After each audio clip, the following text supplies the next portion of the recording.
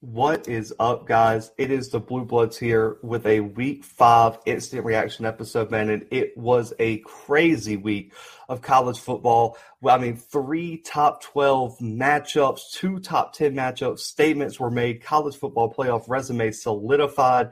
And on top of that, 9 top 25 teams suffered a loss in Week 5. We had crazy action all across the country, and we have so much to talk about on this episode. So make sure to smash that subscribe button. Make sure to hit the like button on this video, man.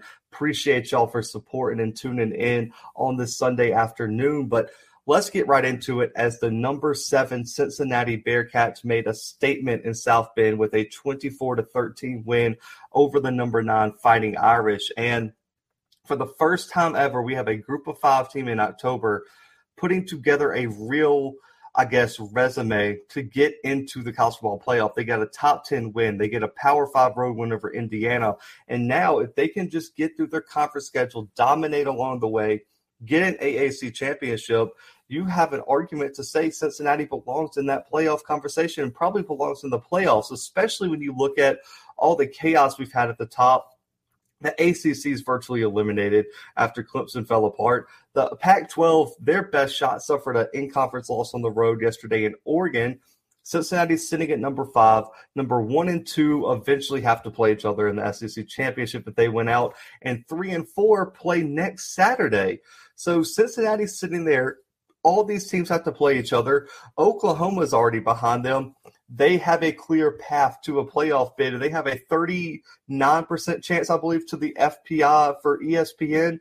This is legit. Luke Fickell understands it. Desmond Ridder understands it, and they're out here making a name for Cincinnati this year. And I have not been more impressed with the team in the country than what the Bearcats have done. And they leaned on their defense this weekend, defensive execution, defensive playmaking, set their offense up time and time again with short fields, with opportunistic drives, and right on cue, Desmond Ridder made the play to win the game with his late touchdown. Now, he had a solid performance outside of one fumble, which came on a blindside hit. The offense had no turnovers other than that, stuck to the game plan. He had almost 300 yards passing, 2 passing touchdowns, and a rushing touchdown. And now, I don't know how people know this, Ridder is the winningest QB in the FBS right now for a quarterback with more than 10 starts. 34-5, and has a chance to do something special if the Bearcats can win out this year. Desmond Ridder is a winner. He showed that he's a legit quarterback, and that's what's really separated them from previous group of 5 teams making a run. Desmond Ridder's legit. He's still in that Heisman race because that Heisman race is wide open. We'll talk about that later. And since the Cincinnati Bearcats are legit, and the defense doesn't get enough credit. I've been saying for 2 years on the show that secondary and that defense is elite. They have some special talent all across that defense. Ahmad Gardner, again, I said on the preview, he's the best corner in college football, in my opinion. And for me, he's still playing lights out. Got a huge interception in the red zone, shutting down sides of the field for the Bearcats. And the secondary overall, 9 pass breakups, 2 interceptions. They have Power 5 speed, Power 5 size, and they've shown it for multiple years in a row. And this is time to give them their respect. The defensive line, 14 pressures, 5 QB hits, 2 sacks, and they bothered the 3 Notre Dame quarterbacks who took snaps all game long. And on top of that, the front 7 stepped up, holding to Notre Dame to 84 rushing yards and only 3 yards to carry, and did not allow an explosive running play all game against 2 great running backs in Kyron Williams and Chris Tyree.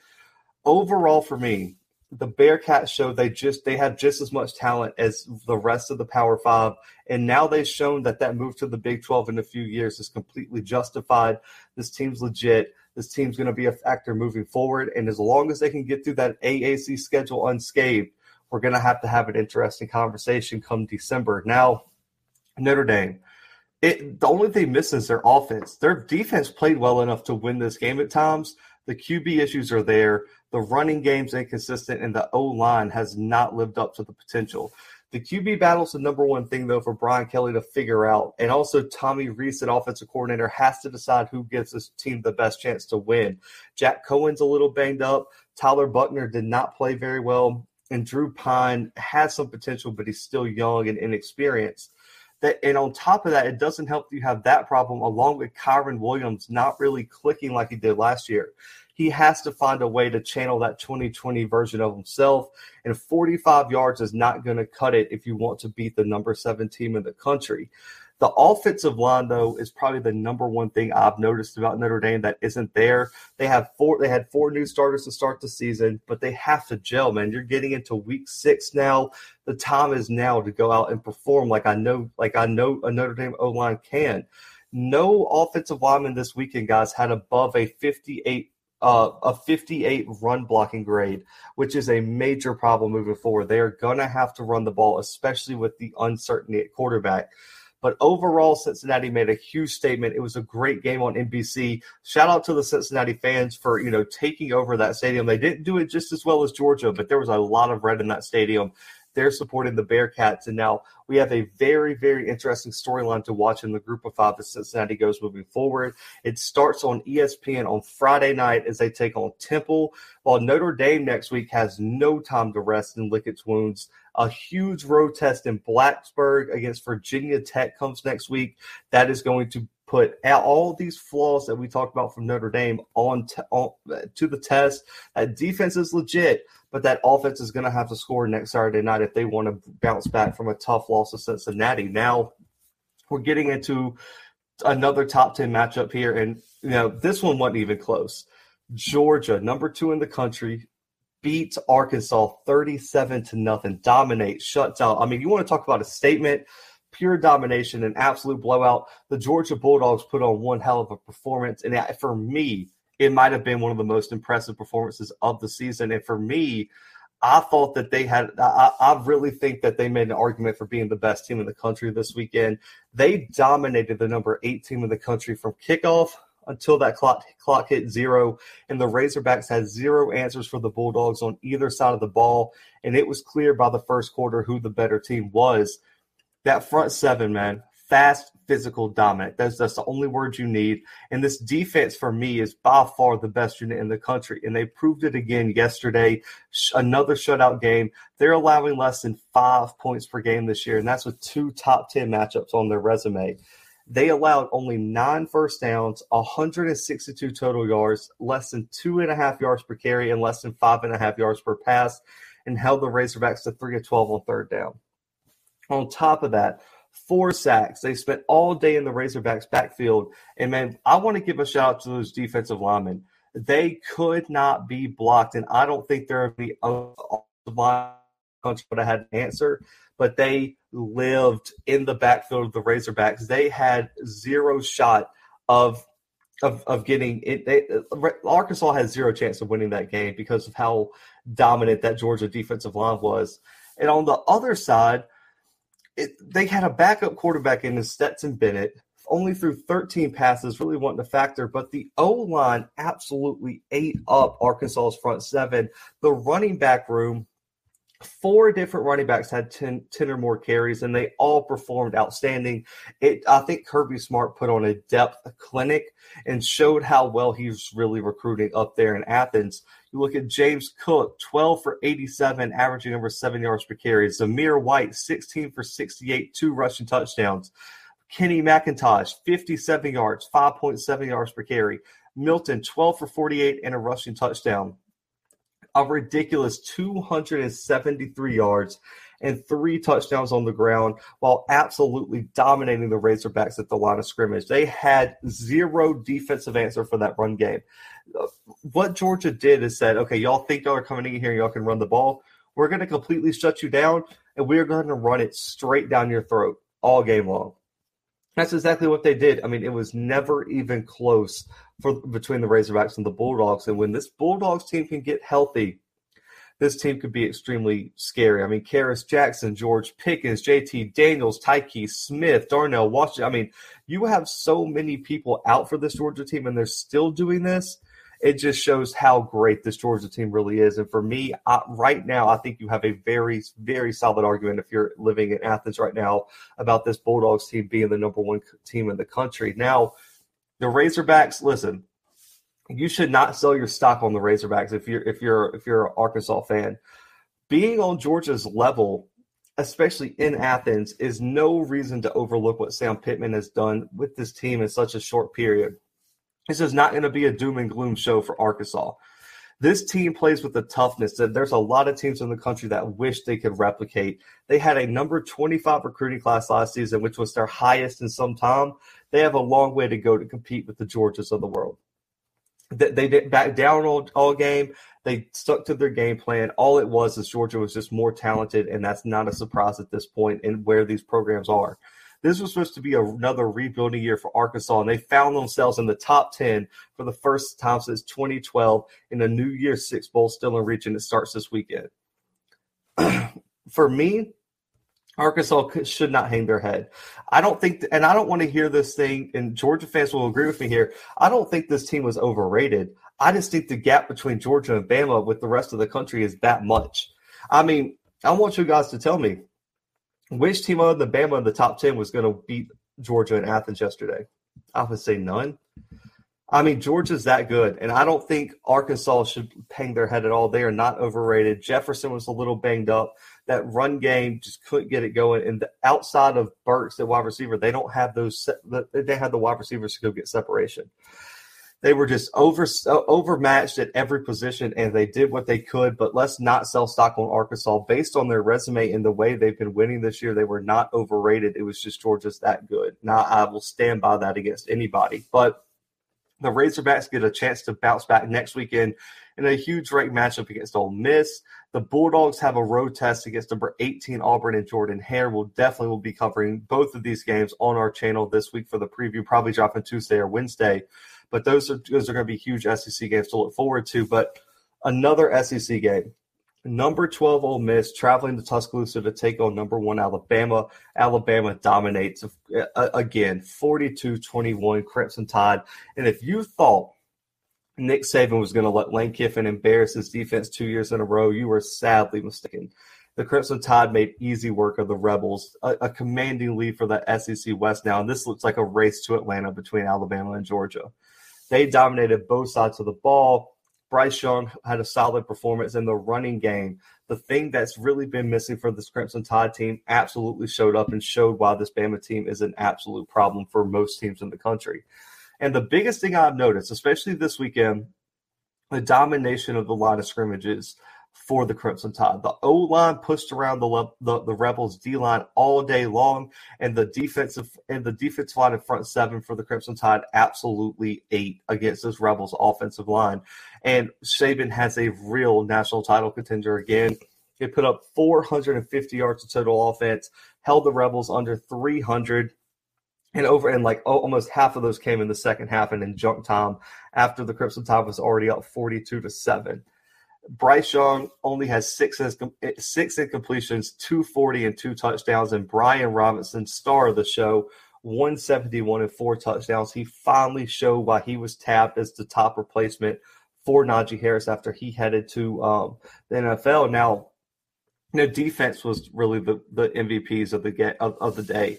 Completely shut down the rushing attack, 78 yards, 2.3 yards per carry, and they made Matt Corral completely uncomfortable at times.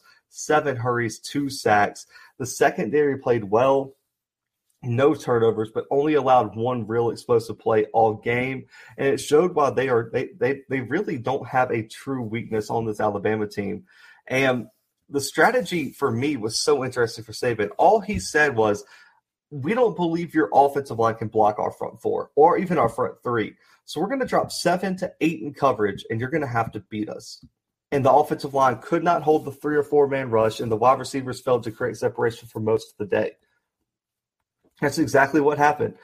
They had zero answer for that Alabama defense. And Nick Saban said, you're not just going to sit back there and throw it on us. We have better players than our front 7, and our secondary players can lock up your wide receivers. And they did that. Sorry, man. I feel like allergies today, but the Rebels had no answer until this game was out of reach, guys. Listen, and if you're a Rebels fan, let's just say your team should still be fine throughout SEC play. If you find yourself at 10-2, 9-3, that's a great year for year 2 for Lane Kiffin and Oxford. Penalties were a problem, especially penalties at the wrong time. They had 7 for 55 yards, but they came at the most inopportune times and really put them behind the sticks And then on top of that, they could not convert on third down. And execution on third down was atrocious. And that led to down stops, which put Bama into great field position. And when you're trying to beat the number one team in the country on the road, you cannot give them the ball at the 50-yard line. That is a recipe for absolute disaster if you give Alabama the ball in that good a field position. 2 for 5 on fourth down, 5 for 14 on third downs, and it was a problem all game long. It's clear that the rushing attack has to improve for this offense to flow. Corral is great, but he cannot carry this entire offense in a game like this on his own. 213 a touchdown, respectable, but they needed more to knock off Alabama and Tuscaloosa as most predicted. Now, the Rebels look to rebound against Arkansas, like I said, after covering the Arkansas game, but the Crimson Tide head to Kyle Field to face the Texas A&M Aggies, who really have struggled since their starting quarterback went down. Injuries have killed them, and they've just had a tough time trying to rebound from that. But let's get into some final thoughts and things here. First, 9 top 25 teams lose in week 5. I'm gonna go through them here. I won't break down every game in detail, man. I don't want to keep y'all Sunday to like a 2-hour show. But number 3, Oregon loses to Stanford 31-24 in overtime, and it was a game of what if for the Oregon Ducks. Kayvon Thibodeau gets ejected for targeting on the drive Stanford used to tie the game. They have a questionable pass interference call, which would have ended the game. This was a game of what ifs. Mario Cristobal's team absolutely looked like they just overlooked Stanford early. They really bounced back and played very well in the second half. I think that pass interference call late was not a great call, and Oregon probably should have won this game, but that's a bunch of what ifs, and you can't do that in college football. But Oregon does not execute, gets a huge loss to an in-division rival. And Stanford 31-24, they're going to have to bounce back. I mean, Oregon, for them to have a chance, are going to have to run the table and look impressive doing it. They only fell to number 8 today, but they have to be better, and they have to keep hoping Ohio State looks very good, because that win could propel them back in the conversation depending on what happens. Then, we got number 8 Arkansas losing to Georgia, number 9 Notre Dame losing to Cincinnati. We've covered those. Another big one, Florida, number 10, loses to Kentucky 20-13 in Lexington. One of the first wins in a very long time for Kentucky over Florida in Lexington. And it was just, I can't even explain it, but Florida absolutely had chances to win this game. It was just a lack of execution in key moments. They drove the ball up and down the field. They had like over 100 more yards than Kentucky. But what happened was they could not execute in the red zone. They couldn't stop the run game down the stretch for Kentucky. I mean, Rodriguez and that offensive line for Kentucky absolutely dominated the Gators' front seven. That game-winning drive, I mean, they ran it straight down the Gators' throat all the way down the field. Will Levis did not have his best game, but, man, Mark Stoops said, listen, I believe my front 5 can beat your front 4-3, and he just ran it right down their throats. It was an outstanding win for Kentucky. They jump into the top 20 now in this new AP poll. I picked Kentucky to finish second in the East this year, and a lot of Florida fans got on to me. It's looking real nice right now. I want to see more from Levis moving forward, but right now that run game and that defense have been playing lights out for Kentucky, so you have to give them props. Ole Miss loses to Alabama, of course, at number 12. Number 15, Texas A&M loses to Mississippi State. Guys, Will Rogers deserves his credit. Over 400 yards passing against a secondary who, going into the Arkansas game, was only allowing like 70 yards a game through the air. That secondary has a lot of talent. Mike Leach's air raid always has games here or there where they just shock teams with how well they throw the ball. They did it against NC State 2 weeks ago, in which they absolutely threw it all around the yard. 24-10 win for them there. They get a 26-22 win over A&M based on just throwing the ball all over the yard. A&M has an identity problem with Calzada at quarterback. When Haynes King, if he can come back, this team could be different. But right now, they are too one-dimensional with just Spiller running the ball. They have talent, but they can't establish drives, and that defense just wears down over time, and I think it caught up with them this week. But the Bulldogs of Mississippi State get a huge upset over Texas A&M. And, my guy Brandon, who, he's been away for a little bit, always says you cannot never count out Hawaii in those late-night games, especially, with just the vibes of the island and everything. And Hawaii pulls off a huge upset over Fresno State, who was number 18, 27-24. Jake Haener was in the Heisman talk, threw 4 interceptions, man. It was just, you can't turn the ball over 6 total times against anyone expect to win. Hawaii pulls off the huge upset, and Fresno State, after all that amazing work they've done, drops this game and drops out of the top 25, and that's probably a wrap on that storybook season for them. Then UCLA, number 20 in the country, loses to Arizona State 42-23, and this is the Arizona State I thought we were going to see, man. Herm Edwards has to get this team more consistent. They go out and look like they did against BYU, and they come out and finally look like the team that everyone thought they were going to be against UCLA. And this is just another story of Chip Kelly being inconsistent. He's got to put it together. He's had such a better year than he has his first few years over at UCLA, but he's got to put together a full season of football. And for me, UCLA is just too inconsistent. And this shows, listen, I hate this narrative, and I was talking to some people about it the other day. When Florida loses to Kentucky, it means that the SEC is deep. But when UCLA loses this game or Stanford beats Oregon, it's the Pac-12 is overrated. Oregon's overrated. I just think the Pac-12 is more competitive than most other conferences. I mean, these teams are very equally matched. In any given weekend, you could go out and get a win against someone who no one thought you could beat. Arizona State's a legit team. It started out a little bit slow. BYU is just very good. BYU is number 10 in the country right now. Arizona State gets a big win in L.A. Chip Kelly's got to figure something out. Dorian Thompson-Robinson has to be a bit more consistent, and that defense finally came to haunt them in a big way. But then the other one, Baylor loses to Oklahoma State. It was 24-10 and 24-14 in Stillwater. It was just a story of Baylor's offense not being able to move the ball for most of the game, and Spencer Sanders had an outstanding game. Oklahoma State's run game was on point, and even though the second half they were a little slow, when they needed the drive to put the game away, they got it with Spencer Sanders. So shout out to Mike Gundy and those guys. They're putting together wins. Oklahoma State's sitting at 5-0 right now, right in the thick thing for that Big 12 championship. Now, final takeaways before I wrap this up, man. One, huge upset to will and have defined college football this year. And I really think people aren't talking about it enough, but the COVID year has completely shifted the balance of power in college football. More of these Group of 5 teams and lower Power 5 teams and FCS teams have got a lot of transfers due to the one free transfer rule. A lot of these lower teams didn't have as many draft eligible guys as these top teams, so I think they got to keep a lot of good players who probably wouldn't have been there, for super seniors and juniors who probably could have taken their talents elsewhere. The top teams experience a lot more turnover.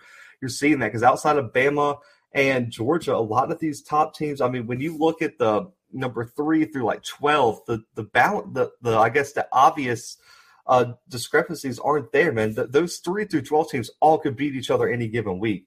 And so I think huge upsets are still going to be a common theme, and I wouldn't expect anything different in Week 6. And I think it just offers even more evidence for an expanded playoff, which I'm very glad that's coming down the pipeline. 2, hot seats are real hot all around college football. I mean, you can start it in LSU, man. Coach O is on the hottest seat of all time. Auburn storms back. Bo Nix looks like Johnny Manziel 2.0 as Auburn gets the 24-19 win over LSU after being down 13-0. He is on arguably one of the hottest seats out there right now. Florida State, they get their first win, but Mike Norvell is not off the hot seat in the slightest.